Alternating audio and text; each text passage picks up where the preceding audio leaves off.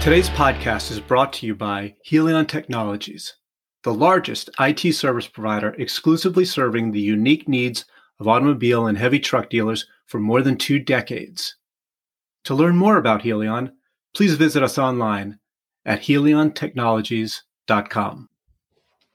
Welcome to Helion Bite Size, where auto and heavy truck dealers can get short, digestible pieces of IT insight and advice. I'm your host, Jeff Mason. Today we'll take a look at the troubling cybersecurity threat that dealers face. With me is Eric Nachbar, founder and president of Helion Technologies. Eric is a certified information systems security professional who's been working with dealers for more than 2 decades.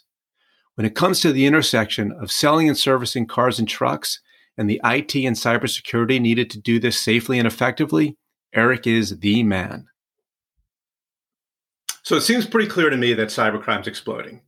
It's increased about 400% since COVID hit, according to the FBI. And I'm not really sure that dealers think that this is something that applies to them.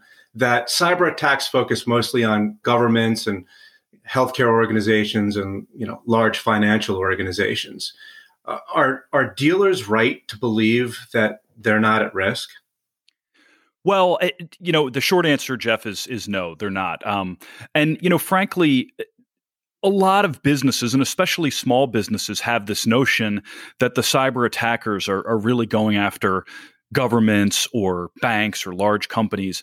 And the reality is we're seeing about 70% of the cyber attacks that are successful are actually against small to mid-sized businesses. And that's the category where dealers fall. So it's a new way of thinking about cybercrime, and they really are going after these small businesses and medium businesses, and dealers. We're seeing it all the time. So the reality is they are being targeted.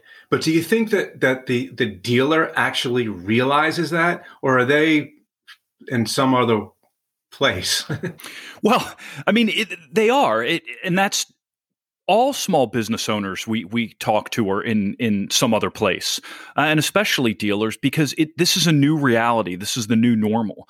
And if you look over the history of these cyber attacks, they really were targeting large businesses. They weren't these large scale, attacks that are going after everyone. And that is what we're seeing today. They've really gotten these attacks to the point where they're using software that they're licensing to launch these attacks. So they're able to cast a very wide net and really lure people into these things. And once they get somebody in, they actually have tremendous resources of people that are perpetrating these attacks that are actually, once they get a foothold in the system, they're really able to dig in, and it's worth their while to do it even with small businesses.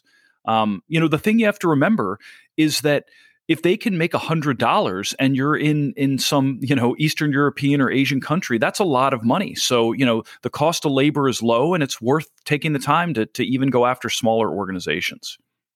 So the cyber criminal has moved in to the mass market, essentially, is what you're saying. Absolutely.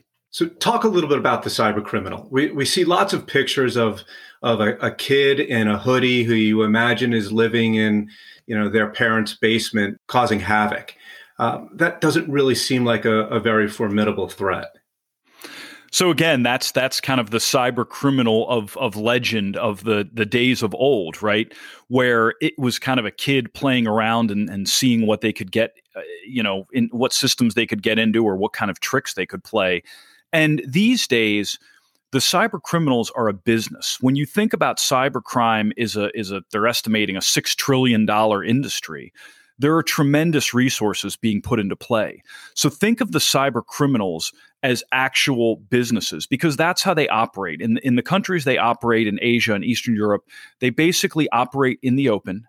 They have call centers, they have CRMs, they have data center facilities, they have software developers, they have social engineers.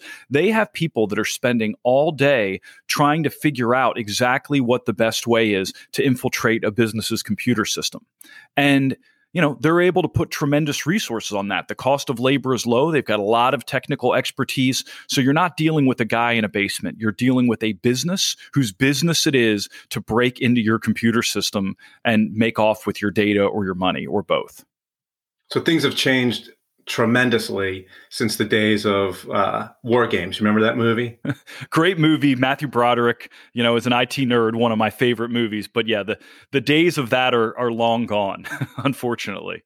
I saw recently a stat that said that it typically takes about 207 days just to detect a breach. Is that right? Yeah. So unfortunately, dealers and most small to medium sized businesses don't have technology in place to protect themselves. That's just a reality. So the way that these cyber criminals operate is they will get somebody to click on something, and then whatever that is creates a foothold in the system that is undetectable. So they're not using kind of this traditional virus. They're using technology that allows a person to get into the system.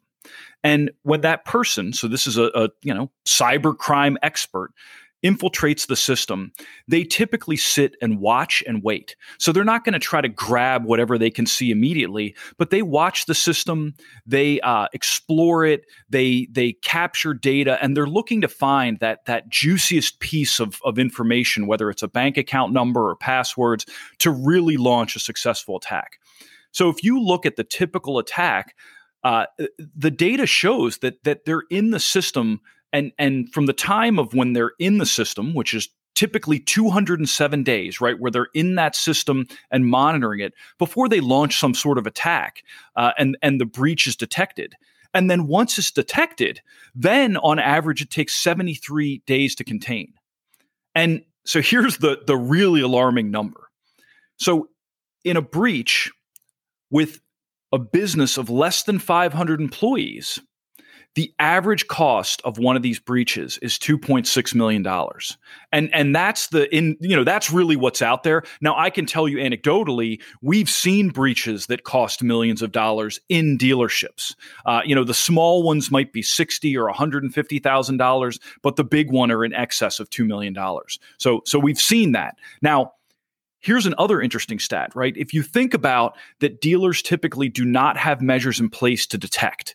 So the detection winds up being key, right? They're in the system, they've infiltrated it, they're watching. The sooner you can detect them, the better.